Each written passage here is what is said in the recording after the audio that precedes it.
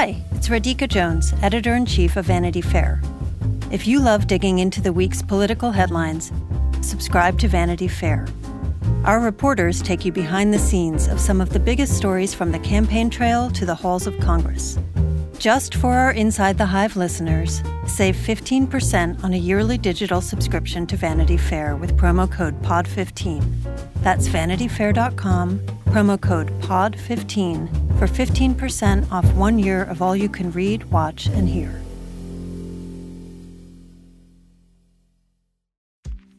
AI is making waves in every field it touches. President Biden is now on TikTok, and the election draws closer each day. With so much going on in the world, it is hard to keep up with it all, let me tell you. Hi, I'm Kai Risdal, the co-host of Make Me Smart. It's a podcast from Marketplace. And every weekday, Kimberly Adams and I break down the latest in business and the economy with short daily episodes to make it easy for you to stay in the know. Listen to Make Me Smart wherever you get your podcasts.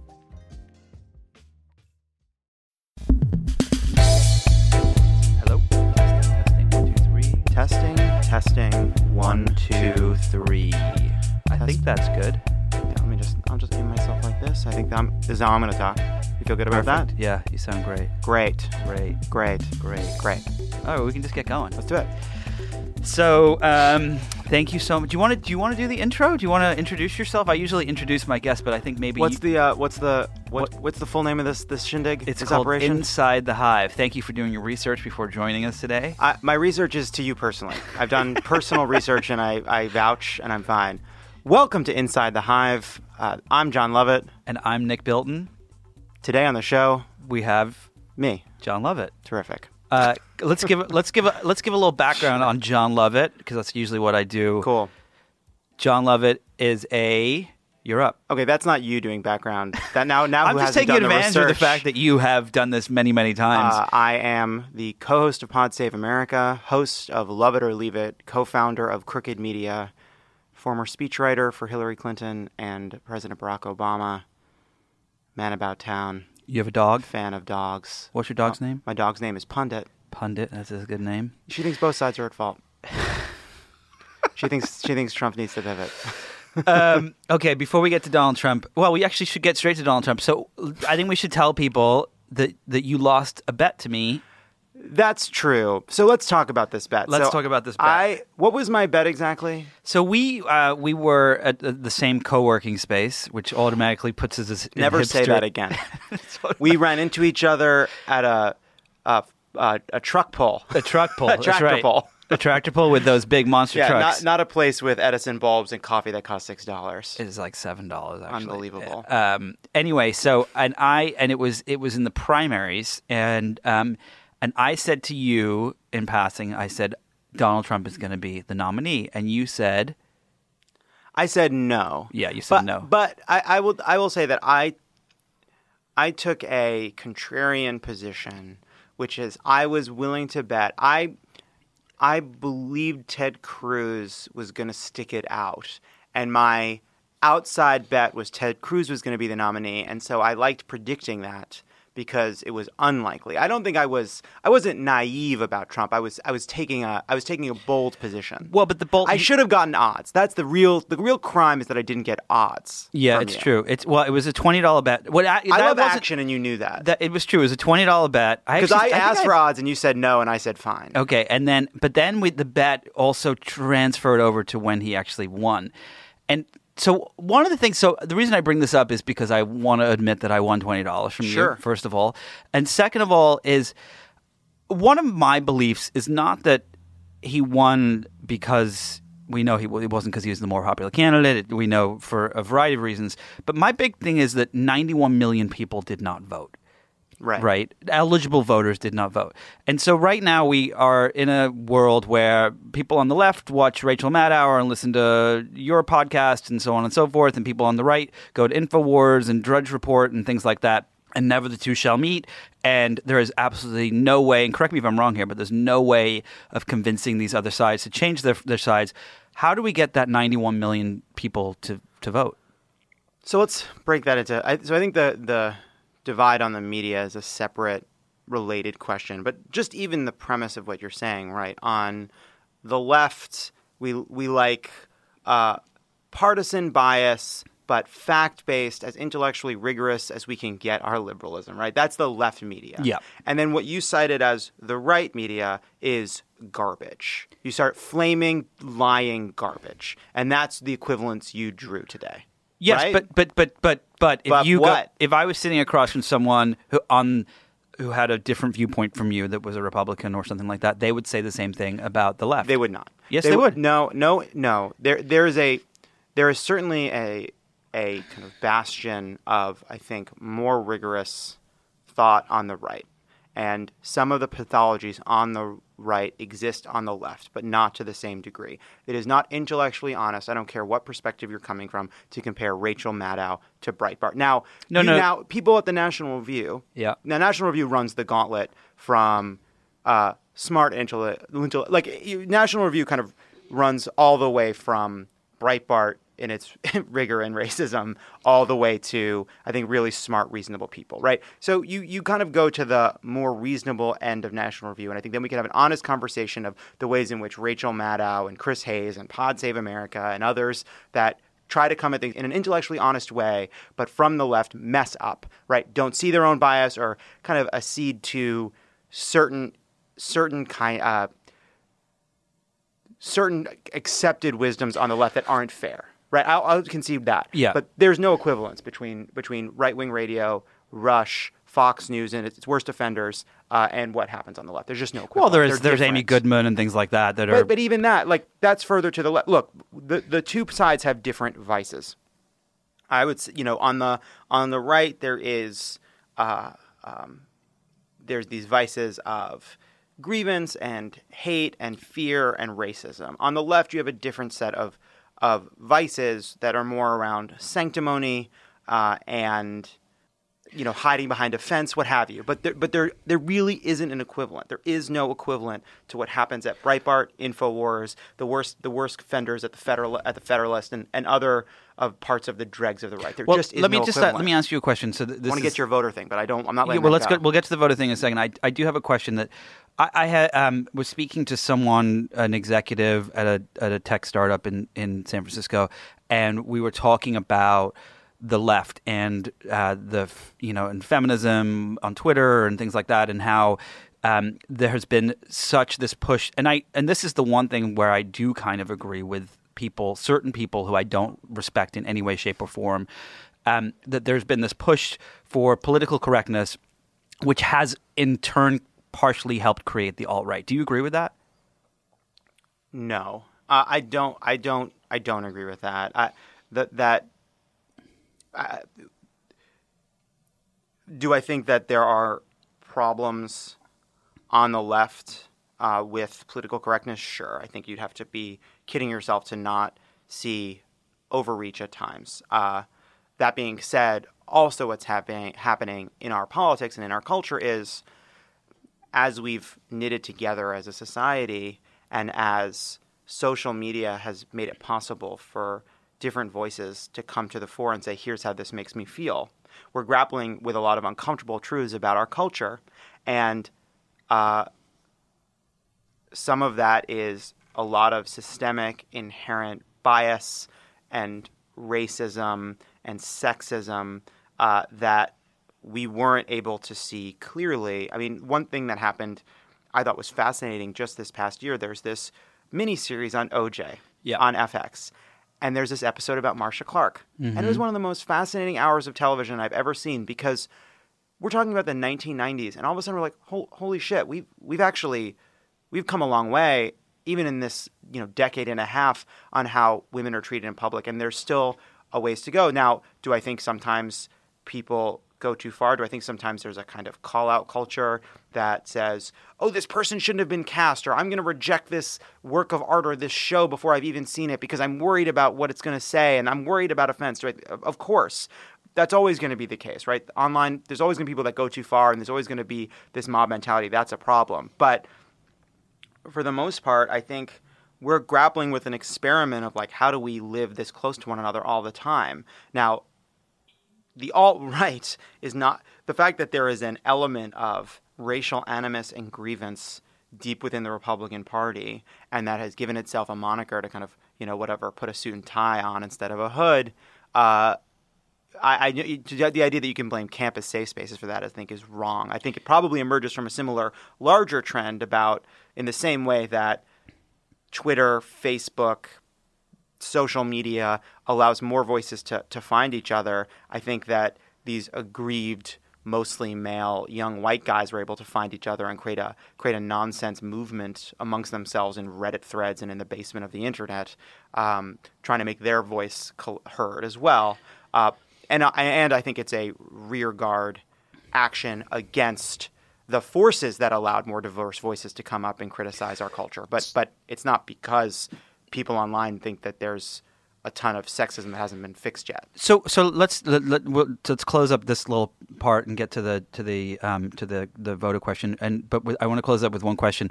How do you think this is all going to play out? Do you think that the media aspect, the media aspect of it, and this is something that I've spoken to other guests about, and I am constantly thinking about is, I grew up in England, and while we had the Fleet Street newspapers that were diabolical, there were also still rules and lines that were not crossed. Whereas I feel like in America, every line is crossable, specifically now in the era of fake news and InfoWars and so on and so forth.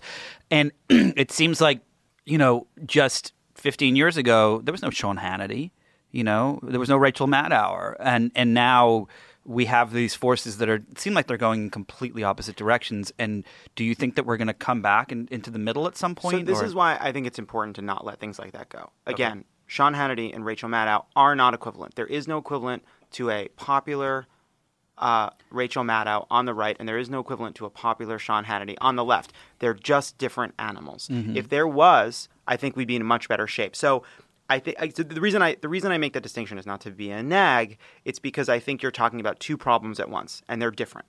There's the big problem you're talking about, which is a totally reasonable problem, which is the siloing of information, people seeking out the news that they want. A Republican's Facebook feed looks totally different than a liberal's Facebook feed. We can get the information we want that confirms the biases that we have. That's part of what makes fake news so successful. We're brittle and shallow in our consumption. And when something confirms our biases, we like to share it. And it can confirm our biases not just by making us feel good about our side, but saying, see, a lot of fake news is, see, this is what they're really like. It's the way I thought they were. The way I thought they were is exactly what they're like. So that's a real problem. And, one of the things that's hardest to face about it is we can blame the media itself, but the true source of this is consumers who are making choices every day. Yes, how do we make people more receptive to journalism that treats each side fairly as opposed to partisan journalism? I don't know. I think that there's a role for both, and I think probably the pendulum swings back and forth. Like the golden age of television news, where everybody watched Walter Cronkite or what have you. Was first of all short-lived, but also not everything it was cracked up to be, right? It was the news from the point of view of a wealthy, elite white guy. Yep.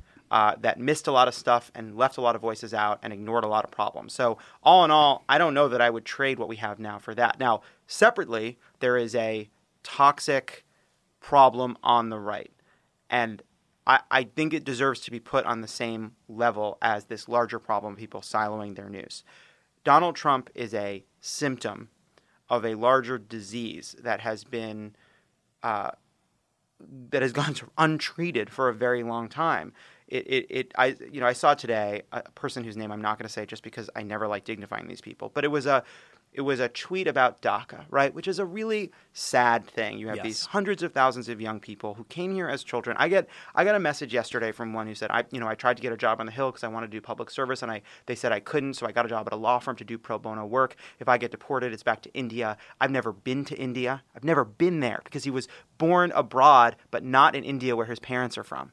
And he said, I've never been there, and I'd be deported to a country I've never visited. And that's a horrible thing. And now, on the left, right, I would say the shrillest, worst thing, the version like there's that this is pure racism. I think racism plays a huge role in it, but we dismiss the constitutional question on the left, right? Where on the right they say there's this big constitutional question about it. I think that's a place where there's actually a fair conversation about the expansion of presidential power, right? Is this okay? On the left, I think there's a fair argument that says there have been other exceptions in the past that presidents have brought authority. Obviously, we can't enforce our immigration laws in full because there's millions of people here. We don't have the resources. President has to prioritize, so he's not going to prioritize these innocent young people who are Americans in every way but their papers. Then on the right, the criticism goes, well, hold on a second. You have broad discretion in how you prosecute. That's fine, and you can defer on certain things, but you've made a new category. You've created a system of permitting for these people. I mean, you've basically written a law. There's a debate there, right? Now, my personal view is there's been that for 30 years we built an underclass of undocumented people to do the jobs and to reward corporations, to reward consumers with cheaper goods, to make it possible for us to export, to basically run our economy. And we all look the other way. Democrat administration, Republican administration, Democratic Congress, Republican Congress, American citizens. We complain about illegal immigration, but then reap the benefits. And we built this system. And these children shouldn't be punished in an extraordinary situation, demands an extraordinary response from the president. Fine with all of that. But then you see people on the right, they say these kind of the kind of animators of the animus on places like Fox News and Breitbart who says these liberals, they want to ban Americans from buying guns, but they want to give illegal immigrants all these perks.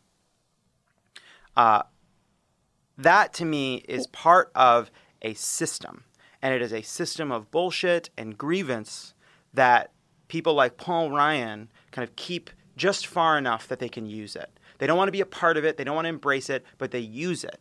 And it starts, you can talk about the Southern strategy. You can talk about the Willie Horton ad. You can talk about Sarah Palin, and you could talk about the birther movement. You could talk about Donald Trump keeping black people out of his apartments, him leading the birther movement, and then it leads to this, where he comes down the escalator and says they're sending rapists and all the rest. So that to me is central to all this. Okay, so I completely 1,000% agree with you.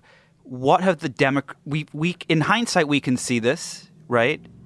We can see how we got here.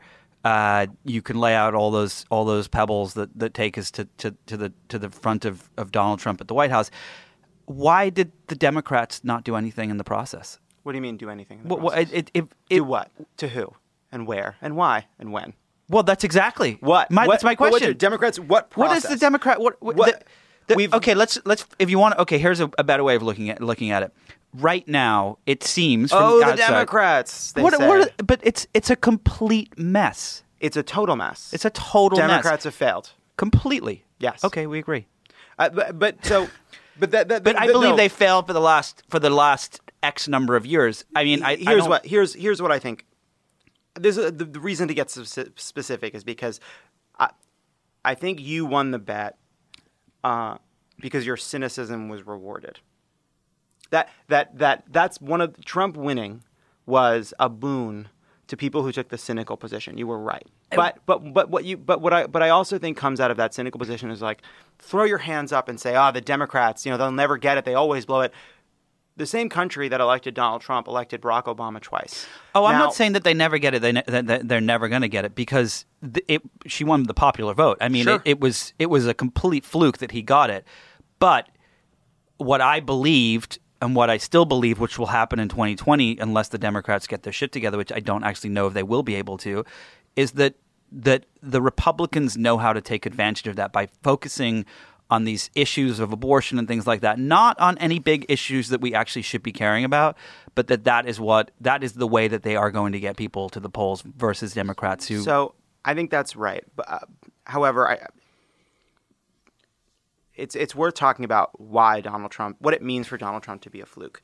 In many ways, I think the most helpful way to understand Trump's presidency is to think of him as a third party, to think of him like Ross Perot. Completely. That he went within the Republican Party, but in a lot of ways, the U.S. sort of has kind of four movements, right? If we were at a parliamentary system, we'd have a national front led by a Trump-like figure. We'd have a conservative party led by a Paul Ryan. We'd have a center-left party led by a Barack Obama, and we'd have a left party led by like maybe Elizabeth Warren or Bernie Sanders. Yeah. But we don't. So Donald Trump kind of brings together the reformist message of a Perot and the racial grievance and animus that brought people like Pat Buchanan to the fore. It kind of smashes those things together and obliterates the Republican primary. Comes in, attacks. You remember he attacks these dogmas on Iraq, on trade, on immigration. In many ways, the platform he succeeded on was one that attacked the premises that both parties embraced: immigration reform and trade.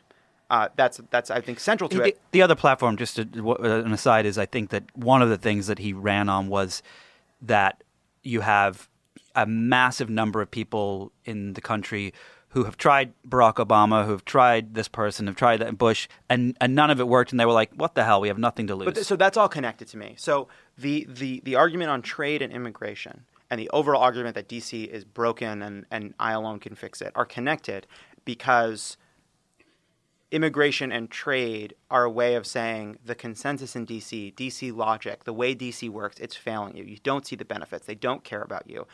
You hear the same old tired rhetoric. I mean, Donald Trump standing on that stage, normal political words kind of bounced right off of him because people stopped listening. They don't trust these words. And the point I was going to make about so the reason I think that's important to mention is when you say, can Democrats get their act together, what I think is actually happening is we have these giant systemic changes in our economy and our society, automation, globalization, consolidation of firms.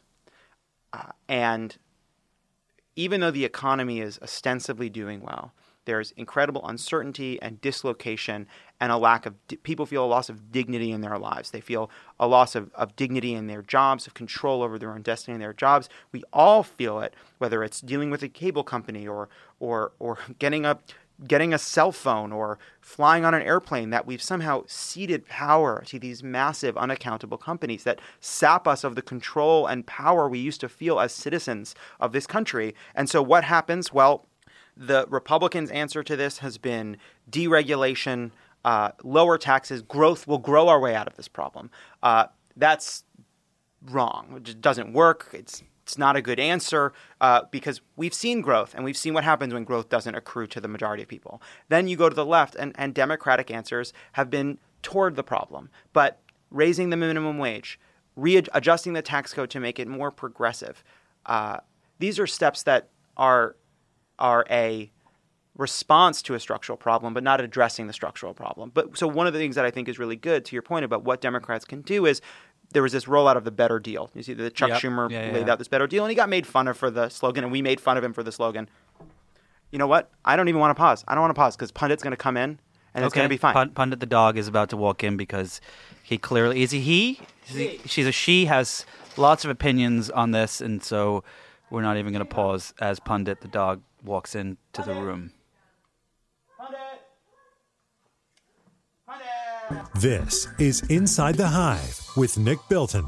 I'm James Andrew Miller, and I want to introduce you to a new podcast called Origins, as we relive indelible turning points that went down in cultural history and changed it, arguably, forever. We'll open Origins with a 5-episode cycle digging deep into Curb Your Enthusiasm. We'll hear from more than a dozen key players who retrace how Curb evolved from mere smash hit to a turning point in television. You can find the Origins chapter on Curb Your Enthusiasm when you search and subscribe to Origins with James Andrew Miller, wherever you listen to podcasts. I once heard a story about a guy who used to stop at flower stores and buy the person behind the counter a single flower. When a friend asked once what he was doing, the flower-buying man replied that no one ever buys flowers for the person who sells them. I love that idea of just giving someone flowers for no reason at all. And Pro Flowers, my sponsor this week, does too, which is why they're offering 20% off any of their summer rose bouquets or any of their bouquets over $29. It doesn't have to be for a birthday or a holiday. It can just be because. Pro Flowers is the perfect place to do this. They have a gorgeous selection of flowers of all shapes, sizes, colors, types, you name it. And Pro Flowers guarantees that all of the bouquets will stay fresh for at least 7 days, or they'll give you your money back. You control the delivery date. Everything about it is just simple. Plus, they give you more bloom for your buck. Get it? Bloom? Sorry, I couldn't stop myself there. Anyway, to get that 20% off Summer Roses deal or on any other bouquet over $29, go to proflowers.com and use the code word HIVE. That's HIVE at checkout. Once again, that's proflowers.com and use the word HIVE, HIVE at checkout. So, wait, we're back. Pundit is now in the room. We thought we were recording for the last 10 minutes. Turns out we weren't. But I would say it's 5 minutes, but you know what? I like another bite of the apple. It's all right. Yeah, you were a little long-winded anyway, so let's see if you can do this in 30 seconds. Schumer. So Schumer lays out this better deal. He gets a lot of flack for the slogan, and fair enough, we made fun of him too. But inside of that proposal was this idea on taking on monopolies and consolidation. I think that's really important. I think that could be central to what Democrats do moving forward to kind of tackle the big underlying problems. Because yes, Trump winning is a fluke, but the fact that the ground was soft enough for someone like Trump to succeed should tell us that there are big underlying forces we don't fully understand. And I think recognizing people's mistrust and anger and fear and dislocation around this economy means being open to bigger, bolder, less practical ideas that a previous generation of Democrats would have said, oh, you can't get that done, or that's not possible. Trump widens the scope of what's possible. So one of the things that that we spoke about when we were paused, which I will bring up again just very briefly, is one of the problems that I did see, and I've always believed. I worked 20 years ago, worked in advertising and branding, and it was a very sad moment in my life. But the thing that I did learn is that I remember someone telling me back then that Republicans always have better messaging, right? They always, and I think that this was very, very evident with Hillary versus Trump. Hillary had this bizarre, stupid slogan, "I'm with her," which absolutely meant nothing. It didn't mean it was going to change my life in any way, shape, or form, right? But you look at the Republicans, and it's like, we're going to make them, even though they were based on lies that America was not as safe as it was, which even though the crime rate was down and so on and so forth, it was, we're going to make America great again. And when I look at that messaging, what is it that they can do in 2020 to fix that? Like, what's the advice that you would give them? I would say, what can we do in 2018 to fix it? Look, first of all, it's always easier to say tear it down than build it up. Yes. It's simpler. Yeah. It makes it easier to win, but it makes it harder to govern, which we've seen with their struggle to, say, pass an Obamacare repeal or to really pass anything in the first 250 days of this administration. It turns out that campaigning on a bunch of deceptive sound bites that are pretty effective at stoking people's anger and resentment isn't exactly a recipe for successful legislation when you actually have to make hard compromises. Put that aside. One lesson of Trump is people do have no interest in rhetoric that sounds political, that sounds like DC. I think it is a response to a feeling that DC has let people down. Yes. And so when people hear DC words, they turn off. It's why the ads don't work anymore, too. It's interesting because it was – I remember these moments when Hillary was like, he's not a real politician. He's never done this before. And he was like, she's right. And he was using what she was saying to his advantage to say, hey, look, I'm not like them. And so I think the lesson – look, we can go over the mistakes of the Clinton campaign, but one thing that happened is the Clinton campaign put out a ton of good policy proposals. I think two problems. One, I think a fair criticism is there wasn't a simple underlying sentence like "Make America Great Again." They were stronger together, but that felt less economic and more cultural. That rallying behind a simple economic message just wasn't possible, in part because it is more responsible to talk about a bunch of different things we can do to fix the economy, but it's a fair critique. The other problem is when you give a speech about what we can do to fix the tax code or create incentives for more hiring, all that gets covered is the one paragraph about Trump. Now, that's a problem that will continue, that we have to figure out what to do. So, but just put all that aside. Simple, elegant proposals and rhetoric that you would use in a bar to talk to a person, not with Matt, you never turn to somebody and say, you know what I think? I think we need jobs for the 21st century. No one ever does that. I believe the middle class should be the middle of our priorities. Like, nobody talks like that in the world. So we shouldn't talk like that. And, Barack Obama doesn't talk like that. He has his own, he has political rhetoric. He has stuff we've heard before. I'm going to ask, let's, since we have you here, let's come up with the slogan for 2020. The Democratic slogan for 2020 is, I have an idea. why don't we take the sign? Remember the guy from when the anti-Wall Street demonstrations were going on that held up that famous sign that was, I think it was shit is fucked up and bullshit. Yeah. What about that one? That's a little negative for me. One thing that Favreau says, my Crooked Media co-founder, is it's not about the slogan, in part because slogans only work. We get it backwards. You don't come up with the slogan and then figure out how you're going to use it. Your policies, your ideas, they eventually lead you to embrace a slogan. But that's exactly what Donald Trump did. Is he came up with the slogan and figured out how to use it. When he came down on the escalator, "Make America Great Again." I don't know what the right slogan is, and I would not want to guess here. To me, when I look at what people are responding to, people are like trying to draw lessons from Macron in France and from Corbyn in the UK, and obviously, as always in American politics, the answer is whatever confirmed my bias before I went in, right? Yeah. But I don't think it's about that. I think you can kind of draw lessons, and I think that there's stuff to be drawn from the labor message. One thing that the Labor Party said that helped them win was, for the many, not the few, and I think that there's something to that. Gore had "for the people, not the powerful," and people criticized that. It's too populist. They didn't know. Yeah. They didn't know what was to come. I look at what's happening, and I don't think we should. So, and I also, by the way, I think there are lessons from Bernie. Donald Trump appealed to the white working class by reminding them they were white. Yep. And I think we need to appeal to the white working class and the brown working class and the black working class and the Asian working class by reminding them that they're working. But they won't be working. I mean, they one of the biggest problems I believe that has not been addressed by any politician, from Trump to Hillary to Bernie to you name it, is the fact that there are studies from Pew to universities that within the next 10 to 20 years, 24 to 56 million jobs will be taken by automation and artificial intelligence. So how can we say to these people that they're the working class when they are soon going to be overtaken by some sort of digital thing?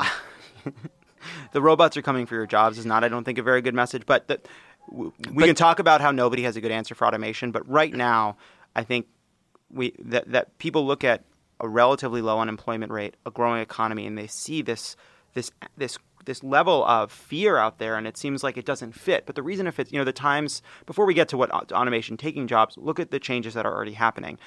Neil Irwin in the Times wrote a piece really worth reading that looked at two people. One who was a janitor. Did you see this piece? I did not see it. One who was a janitor at Kodak in the, I believe, the 70s or 80s, and one who was a janitor today at Apple HQ.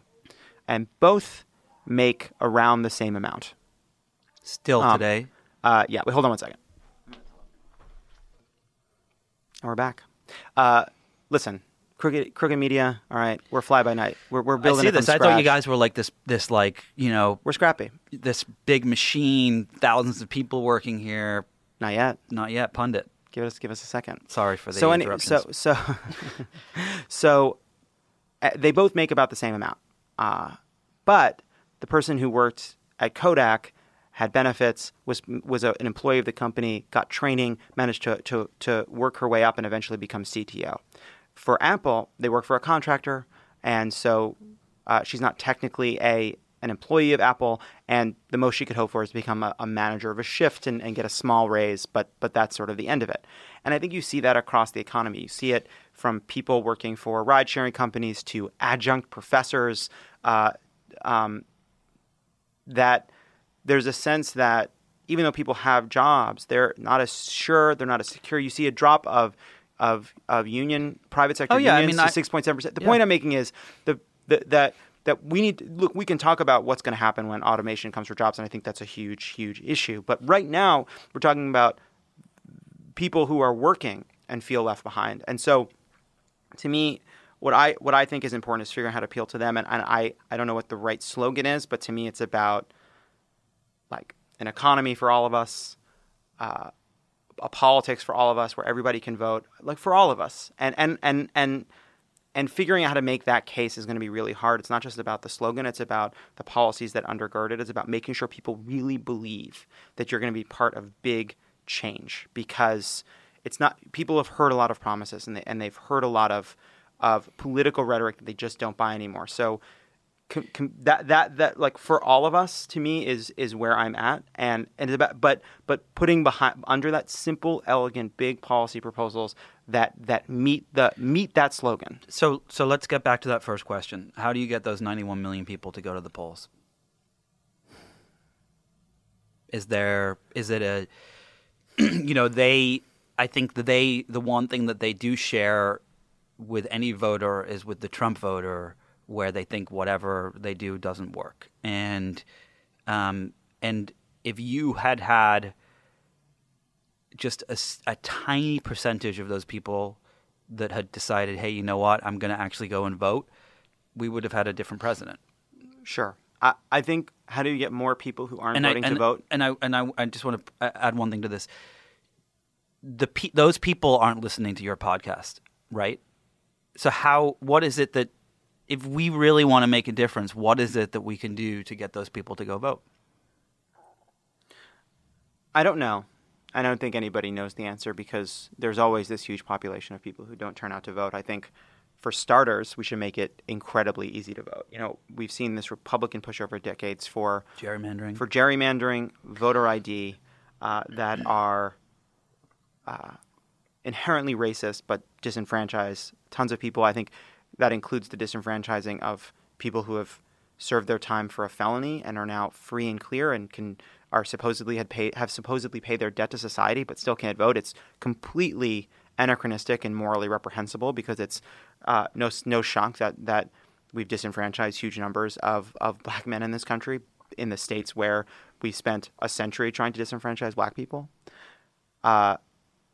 So I think Democrats should not just be against voter ID. We should be for things.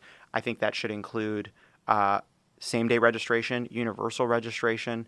I think we could probably get behind a constitutional amendment guaranteeing every American citizen the right to vote and make that a part of our platform, whether we pursue it nationally or at the state level. So I think that's really important.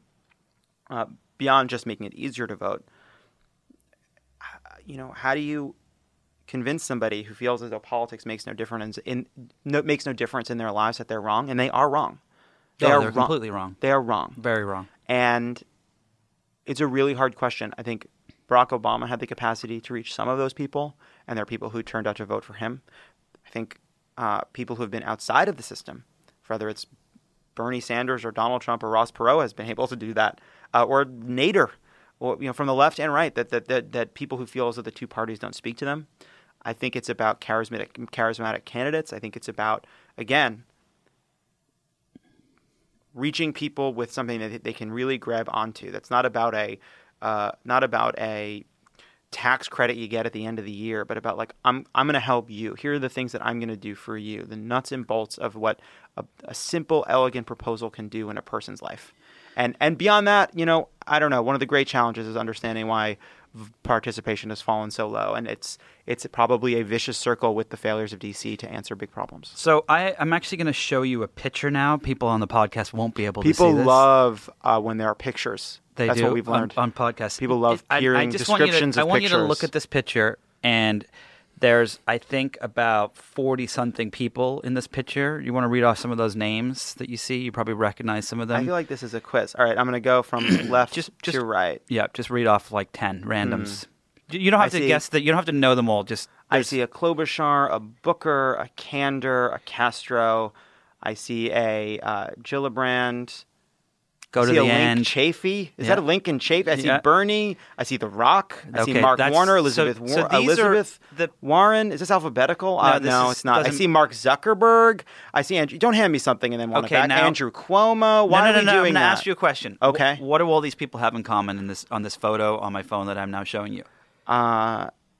Terrible taste in neckties. They're all potentially going to be running for president on the Democratic ticket in 2020. Oh, I didn't realize that until this moment. Until that moment, yes. Well, it's so subtle. So thank you very much. I'm a professional. So amazing. here's my question. I'm on my heels next. So here's my question. how, one of the reasons that Trump was able to come up in 2016 was because there were 17 candidates on the stage, right? And he was able to kind of lob them off one at a time. If there were three, Trump would never have happened. If one other person on that stage could have held their own against him, that person would have been able to emerge. So who do you think out of this long list of people will be the candidate in 2020? First of all, do you really? I'm not answering that question. No, come on, answer the question. No, I don't know. Okay. I really sincerely. Who would you like it to be? I sincerely don't know. I'm not bullshitting you. I do not have somebody yet. Okay. First of all, I joke about this whenever we've talked to some of the people on that list, which is we're not talking about 2020. I've got a bracket in my mind, and you're on it. A March Madness bracket, something that I relearn about every March. I don't know who the person should be. Baseball. No, Nick, it's basketball. It's a college basketball. College basketball is this thing where it's this billion-dollar industry, but the players don't make money because they're students. Got it. It's not totally insane. Got it. They're professional athletes, but they volunteer for the teams. Oh. Other people make millions, Got it. But not the players. It's this really interesting society we have where the players don't make any money. In fact, if they get money, they're kicked off the teams. Wow. It's fascinating. The coaches, they make 7 figures. The networks make 8 figures. But the players, I don't know if you know that the players don't make $1. Isn't that fascinating? It's fascinating. They hope that they're good enough to go on to the NBA or to get sponsorships. Maybe. How do they pay their bills? Well, they I assume they live in student housing or they don't pay their bills. Wow. Well, that was fun. Okay. It's bullshit. Let's put putting that aside, that makes me crazy. No, it's fascinating. I don't follow no the idea. sport of basketball, but I don't understand why we have an indentured servitude system for the players because they're very talented and they seem to deserve better. I don't care about 2020 yet. I'm talking about 2018 right now. But I think the fair question to ask is who can you picture standing next to Donald Trump in a debate stage, and who do you think can go toe-to-toe with him? Somebody made this point. I think it was somebody who was a writer for Mother Jones during the election, during the primaries, and said a lot of these Republicans are DC good, but Trump is Hollywood good. And that's important to remember. So who of these people could stand up to him? I think a lot of them could. I think they'd be different, right? I think they'd, don't forget, Hillary Clinton won, I think, those debates. We can go back and forth of what that means. People said Al Gore won debates, but then it didn't help him in the polls. Well, Hillary Clinton won her debates among Democrats, and Trump won them among Republicans. Well, that's always the case, but that's always true. But I think people came away. Her polls went up after those debates. She did well in those debates. I can't remember now. It's all sort of a blur of a knot in my stomach. But at the time, I remember. I think she did better in 2 of them than one of them. But all in all, I think she came away really well in those debates. It ultimately, I don't know, it didn't matter enough, but because she lost. But who can stand up? Who can stand up against Trump in those debates is the question. And I think a lot of them can. A lot of them have different versions of it, right? Whatever a senator, a female senator standing up there is going to be very different than The Rock. And I don't believe The Rock will be the Democratic nominee. But then again, I don't want to bet you. I was about to say you want to bet $20. Because I'm out of the prediction business. But I actually think you want to talk about 2020, but it is a waste of time right now. We should be talking about 2018. But I think that the Republicans are talking about it. And I absolutely talking do. about it. Yeah, I think that they're planning for it. Planning what? Planning what? Something. It's not a primary. It's either maybe it is a primary. Okay, let's do a last Trump question. Okay, and then we're gonna move on. Okay. To way more exciting topics. How long does your show usually run? 2 hours? What are we doing here? We've only been going about 35 minutes or so. It feels longer. We'll do another 15 minutes, and then we'll let you and Pundit go for a walk and go pee in the bushes together. I'm yours for as long as you want me, Nick. Okay, so how does the Trump presidency end? Do you think he gets impeached? Do you think he screws up some way and trips up? What do you think happens? I am not in the prediction business. Okay, let's pretend that you are for this show. No. Do you think? I want to make more money here.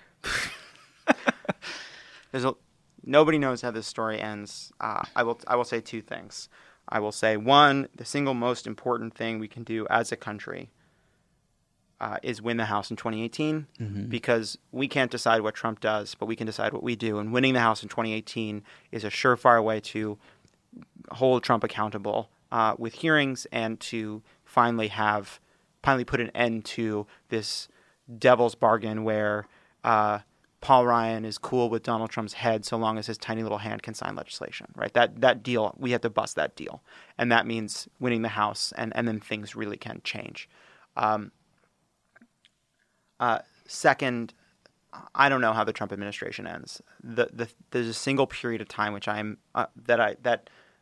I'd be lying if I said doesn't keep me up sometimes, that I don't think about, which is the period of time after it's clear in one way or another that Donald Trump will not be president anymore, and the day he's not president anymore. That period of time where he is still at the helm but has lost or is going to leave office, I am afraid of that time. And I don't know what to do about that, but I know that we have to win the House and have some power to at least use the levers of the Constitution against him as best we can. You're listening to Inside the Hive with Nick Bilton. Every week when we have a new sponsor on the show, I get talking points from my producer to make sure that my facts are right. When it came to this week's sponsor, Audible, I didn't even bother looking at them because when it comes to Audible, I am a huge, huge, huge fan.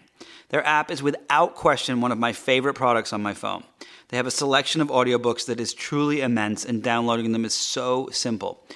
I want to point out here that I am an author myself. I've written 3 books, and while I love reading books in print, I find that listening to books is such a different experience as the story becomes even more engrossing. It's like sitting around a campfire. It becomes visceral. It's really, truly a different experience.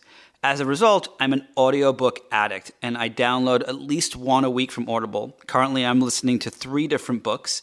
The new Sherlock Holmes anthology, read by Stephen Fry, which is fantastic and very, very long. A thriller by Don Winslow, and a nonfiction book called Scale, which kind of tries to explain why we're all here on this planet. Anyway, listeners of Inside the Hive this week are going to get a free audiobook with a 30-day free trial by signing up at audible.com/hive. That's audible.com/HIVE. Once again, you get a free audiobook with a 30-day trial by signing up at audible.com/hive. I can't stress how much I absolutely love Audible. Okay, on that note, let's switch gears a little bit. Okay. I want to ask, you were a speechwriter for many years. How long were you a speechwriter for? I wrote for Hillary for 3 years, then I wrote for Obama for 3 years. And do you have give us a good story from your time with Obama in the White House or with Hillary or something like that. A good little tale that our listeners would like to hear. So it is 2011, before the White House Correspondents' Dinner. And I sort of took the lead on the joke writing process. And, the Correspondents' Dinner is when the president goes up and makes jokes in front of the press and people from Hollywood, and then there's a comedian who does the same.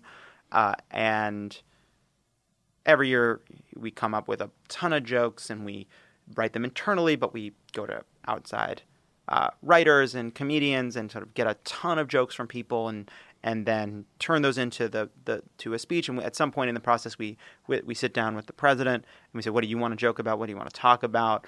And then over the next 2 weeks, we winnow to something like a draft, but with a ton of extra jokes.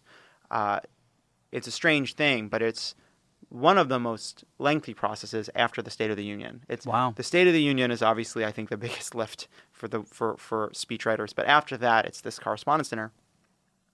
Not in terms of the amount of input. It's still just a collection of jokes. But in terms of time, you have to start early and collect and go back and forth and do a lot of revising. But anyway, a key part of this is getting time with the president because he's got to sign off on the jokes. And one thing that was great about President Obama is A, he has great timing, but B, he likes telling real jokes. He didn't just want to do political yarns. He wanted to be funny. Anyway, we're getting up to the line. Now, this was the week where Trump was sending people to Hawaii to get the birth certificate and doing a press conference. I think he was in New Hampshire. I don't remember, but that's where we were in 2011. And we had done a ton of jokes about Donald Trump being a birther because he was going to be at the dinner. Yep. And then all of a sudden that Wednesday, or maybe it was even Thursday, I can't remember, it was right before, get this strange message and that there was going to be some kind of a last-minute press briefing. And I remember Favreau and I were joking. Press briefing by I think it was Carney, not by the president. Or maybe the president did stop by. But regardless, we didn't know what it was. But we had this joke. We said, well, imagine if it's the birth certificate, because we've written all these jokes and then we'd have to throw them away. Could you imagine what if this press briefing is about the birth certificate? And sure enough, all of a sudden, the long-form birth certificate at long last is produced, and it's crazy. And then all of a sudden we realize, like, actually, this is kind of better. Now we can really lay into it. So we made this video where where we used the Hulk Hogan song, I Am a Real American, and we flashed the birth certificate on screen. We wrote a ton of jokes about Trump. I ended up getting on the phone with Judd Apatow, and we wrote a whole series of jokes about The Apprentice. But we couldn't get time with President Obama. There had been, I think, a series of storms. He also had to visit NASA to visit and see the shuttle launch, or the shuttle launch was canceled, but he was still going anyway. There's a ton of stuff going on, and normally we would get time, and we couldn't get time. And so we really hadn't shown him any of the videos we had done, which would take time to edit. We made a birth video, and it was a video of Simba being held up in the Lion King. Yeah. Anyway, we couldn't get time. Finally, Saturday rolls around. It's the day of the dinner, and we're supposed to be in at 2:00. All of a sudden, it's 2:30, and Favreau and I are standing outside the Oval Office, and his assistant is there, and we're like, we gotta get in. We gotta get in. We're out of time. This is important. He's speaking tonight, and she just has this look on her face. It's like, no, he's on the phone with Afghanistan. Like, Afghanistan. The jokes. We're running out of time.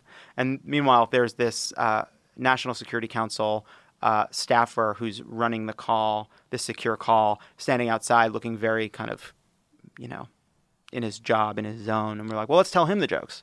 We tell him the jokes. He does not laugh. He looks very serious. I'm like, well, what's his problem? Anyway, finally, it's like 3:00, day of the dinner. We're out of time. The door opens, and the president's got a football in his hand. He's like, come on.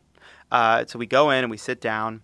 Favreau, Axelrod, and me, and we just go through the jokes. There was this one joke. Now, this was during where the Republican primary was going to have like Tim Pawlenty in it and a few other people whose names now escape me. But we had a bunch of jokes about how they weren't from the U.S. or that they were going to have these problems in their primaries. And one of the jokes, so I think we said that Michelle Bachmann was from Canada. And then we had this one joke that said, Tim Pawlenty, your voters may have a problem once they find out your full name is Tim Osama bin Pawlenty. And and the president looks at it, he goes, that feels kind of stale. Can we make that something more up to date? How about like Mubarak? Like, all right, well, we're out of time, and that's one of your few edits, and you won the electoral votes. I mean, it's not as good a joke, but what are we going to do? I think I probably said that, and then somebody elbowed me. But we said, all right, fine. So we changed it to Mubarak. We show him the videos. He laughs. He's really good. He does the Apatow riff that we had worked on, and it's hilarious, making fun of Trump for The Apprentice. We're in great shape. He does the dinner. It's a huge success. He tears Trump to pieces. I don't know if you've been following the news, but that was the end of Trump. We never heard from him again. And anyway, the next day, we find out the president's called a press conference for 10:30 p.m. on a Sunday or 10 p.m. on a Sunday. And I look down at my phone and I get a draft of a speech from Ben Rhodes that says, draft remarks on the capture and killing of Osama bin Laden. Wow. And we realized that the secure call with Afghanistan that was really crimping our joke writing was with the general on the ground about the order to conduct the raid on Abbottabad. And all of a sudden, Favreau and Axelrod and I realized that we were like three people on three Seinfelds who'd wandered into a Tom Clancy novel being like, we got to write the jokes, It was like ridiculous.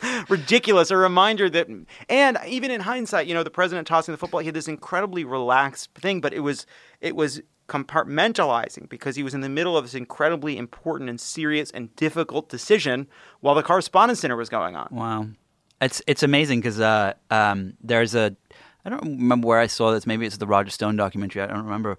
But there's a documentary out there about Trump, and there's a belief that Correspondents' Dinner was the thing where he said, I'm going to seek my revenge and run for president. So it's your fault.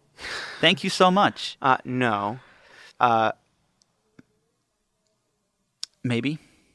Slightly. Look. No, I'm not. I'm joking. No. But I think there is a part of that that's reasonable, which is part of Donald Trump's appeal is, despite the fact that he is a billionaire born with a silver spoon in his mouth, he carries himself with the grievance and chip on his shoulder and like a guy that has something to prove, which is, I think, part of his appeal. Yes. And whether it's going to the Correspondents' Dinner, even though you're going to be ripped to pieces, and also, by the way, he went after Seth Meyers after that too.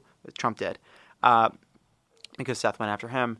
Or inviting Maggie Haberman of the New York Times into the Oval. He is always seeking the respect and adulation of the people he'll never ever do Correct. enough to earn it from. And because he won't, so it's this toxic thing where his narcissism makes it impossible for him to sate his narcissism. His lack of discipline, his inherent racism, his vices make it so that he can't get this approval. He is president, and he can't have it. Yeah, and then he gets upset and he does something stupid. Character is destiny. Yeah. One other quick question. Did you work with Obama before he became president? Were you on the campaign? No. Okay. I'm just curious. It's like, and maybe you don't know the answer to this, but when, I imagine that when you start off with a candidate and they're running and you kind of like on the bus and it's kind of like there's all this camaraderie and you're like, hey, buddy, let's get a beer, and you're hanging out and BSing.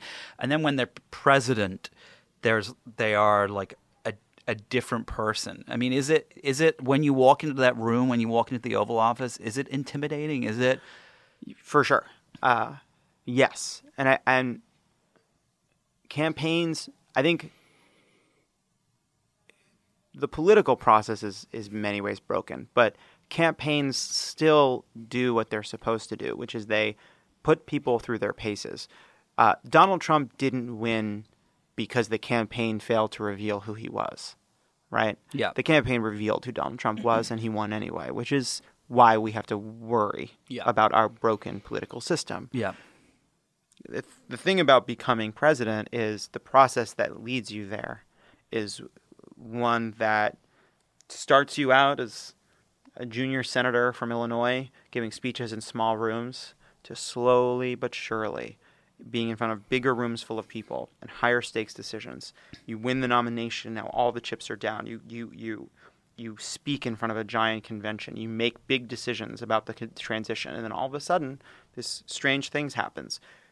By participating in the campaign, you are trained in many ways to become president, and the campaign itself reveals the character of the person who will be president. And that part of it still works. Mm-hmm. Yes, sometimes for worse. All right, let's wind down here and talk a little bit about your business. Okay, sure. So you came out to Hollywood to be a screenwriter. Yeah. And now you run a podcasting company. Yep. Media company. Oh, I'm so sorry. How dare you? What other things do you do other than podcasts? We do some Snapchat videos right now. Oh, do you? But really? There's more to come. Oh, okay. Product announcement live on Inside the Hive. It's not. That's just social. We are right now a podcast network. For sure. Do you what happened? Do you imagine that this is the future of media for you? I mean, what is? Look, John and Tommy and Dan Pfeiffer and I did this show, a political podcast that was relatively popular before the election. I was a screenwriter and TV writer and pleased with that and happy with what I was working on. I was excited about things I was going to write next. I think technically at this moment still have a show in development that I'm not really working on. But Trump winning was one of those moments, and I remember just walking around in the days, and we didn't have like a business model or a spreadsheet with the data on how to make money or really anything besides two things. One was a sense that Trump winning meant we didn't want to go back to what we were doing before, that we wanted to be in the fight in one way or another, and that whether we liked it or not, we were drawn into it, that even in just doing the podcast before the election, we had all left politics, but we were still still paying attention, still wanting to talk about, still wanting a platform in one way or another. And two was a sense that, in part because Trump did win, but a feeling we had long before, that political conversation is broken, that there are world-class journalists doing incredible work, reporting on stories and breaking investigative pieces. I mean, the Times and the Post right now are in this this war to expose so much, and it's exciting and important. And by the way, you see it, and it's not just print, that there are journalists on cable news, CNN, and all the rest, that we make fun of cable news, but the journalists do incredible work every single day and hold the administration to the fire and ask tough questions, and even places like CNN, which I think did a real disservice in covering Trump wall to wall during the primaries, have stepped up in a lot of ways. But the punditry and the analysis is infuriating. It is trite and facile and uninformed and cynical, and nobody likes it. Nobody likes it. Nobody comes away from a CNN panel and says, "I'm really glad I watched that.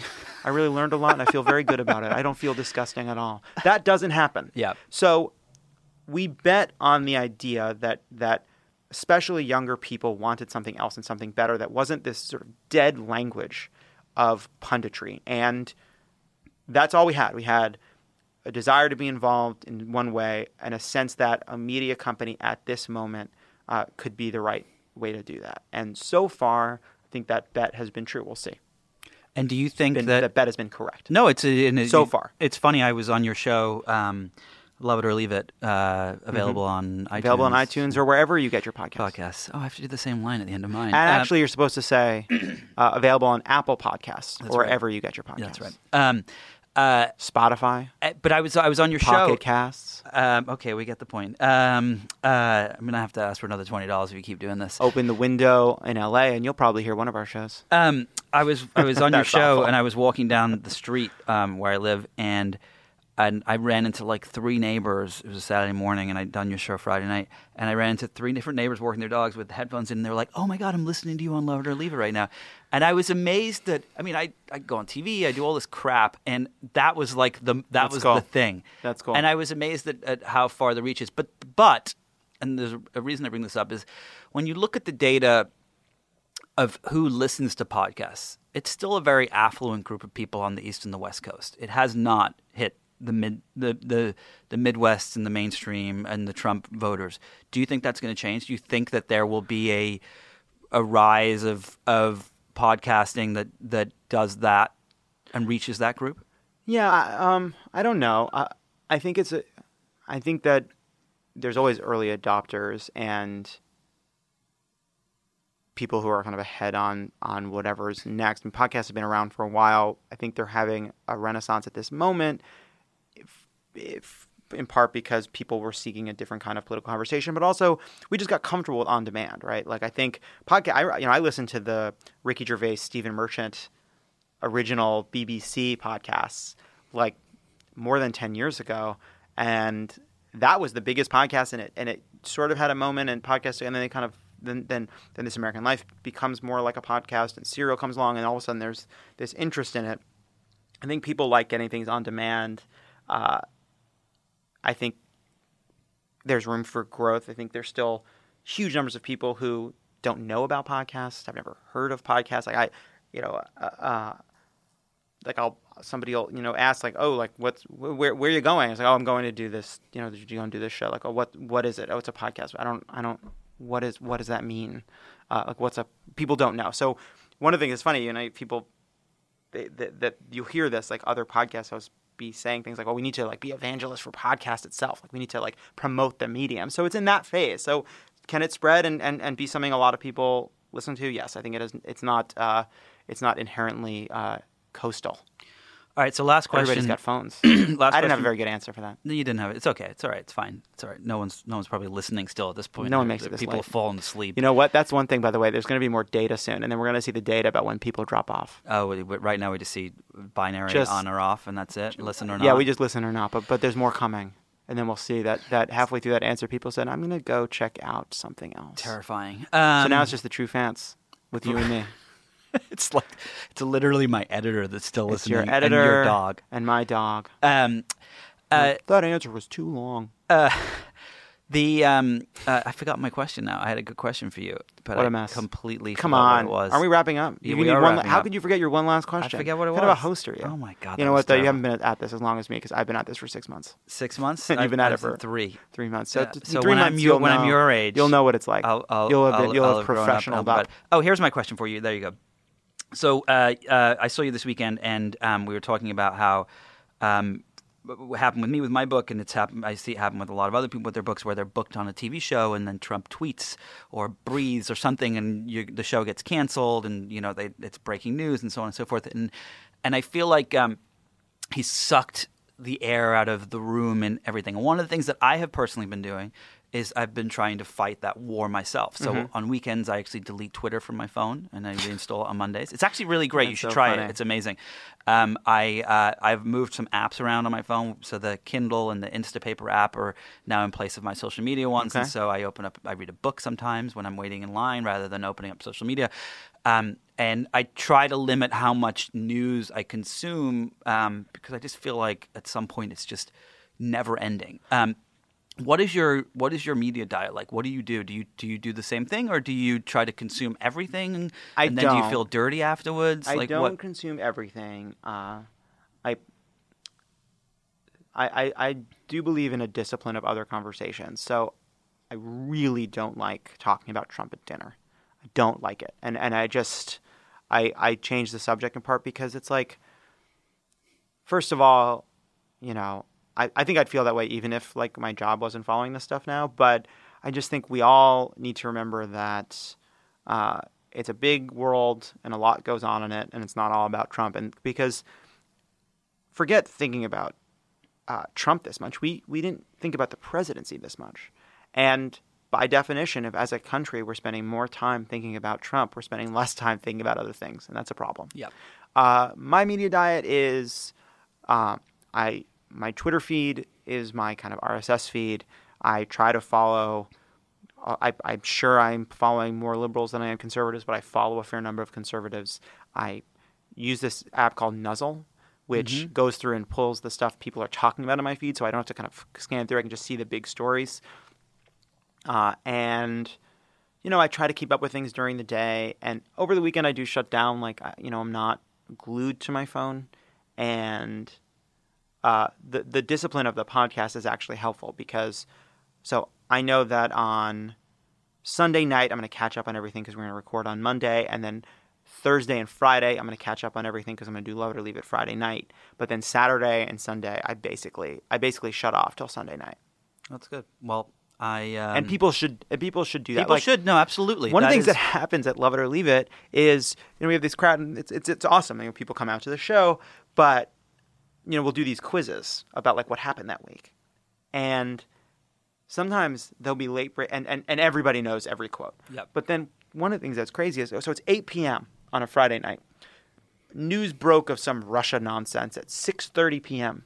And I'll say, hey, have you guys heard this? And everyone's like, yeah, we heard it. Like, what the hell? Yeah. Like, you guys were at work. You don't do this for a leak. You guys were in the audience. Yeah, how did you even? You're a junior TV executive. What are you doing all day that you caught this Comey news at 6:30 on a Friday? So people are on the news. People are really invested. That's really good. That's really good. But like I say this to people that have come to the show, which is, you can put your phone down and still be part of the resistance. It's okay. Live a life. Yeah, no, I completely agree. I think it's important to be involved. I mean, it's important to be involved and to listen and to pay attention and to be part of the conversation, but it's important to walk away. I think, who knows how this story ends, but and fire and fury. But people paying more attention, like, look, after Trump, it's good to think about the future after Trump. And well, we won't pay attention like this, but my hope is we never return to the baseline of where we were before, because this thing of people being invested and going to protest, that's power. Yeah. That makes more things possible. Yep. And to me, what makes me hopeful is even in the midst of this national emergency in which every day he's hurting people. And one thing I don't ever say is like, we'll survive Trump, because a lot of people will be hurt. And it's easy to say we'll survive, to use an abstraction, but a lot of people will pay a price they can't recover. But this collective response, this sense that things are broken, this feeling that we need to be more invested and more involved, that can make a difference after. And that I hope is something we can hold on to and remember. Well, on that note, and that's Pundit.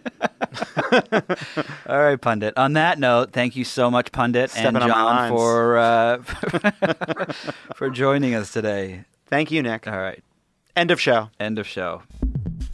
Thank you to my guest today, Jon Lovett. If you enjoyed this conversation, be sure to listen and subscribe to other great episodes of Inside the Hive with Nick Bilton. You can find these on Apple Podcasts, Google Play, or wherever you get your podcasts. And don't forget to leave a review while you're there. Thanks to the folks at Cadence 13 for their production work, and thank you, of course, to my sponsors, Audible and ProFlowers. Please support them the same way you support this podcast. I'll see you all next week for an even more exciting guest, if you can believe that.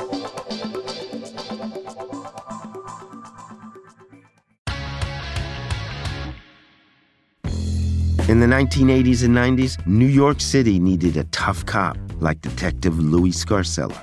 Putting bad guys away. There's no feeling like it in the world. He was the guy who made sure the worst killers were brought to justice. That's one version. This guy is a piece of shit.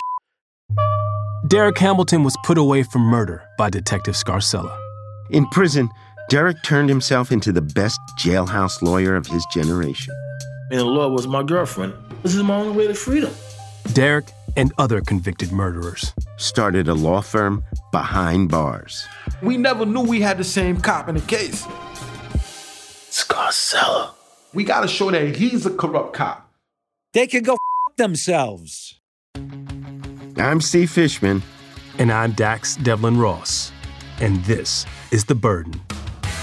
Listen to new episodes of The Burden starting March 19th on the iHeartRadio app, Apple Podcasts, or wherever you get your podcasts. And to hear episodes 1 week early and ad-free with exclusive content, subscribe to True Crime Clubhouse on Apple Podcasts.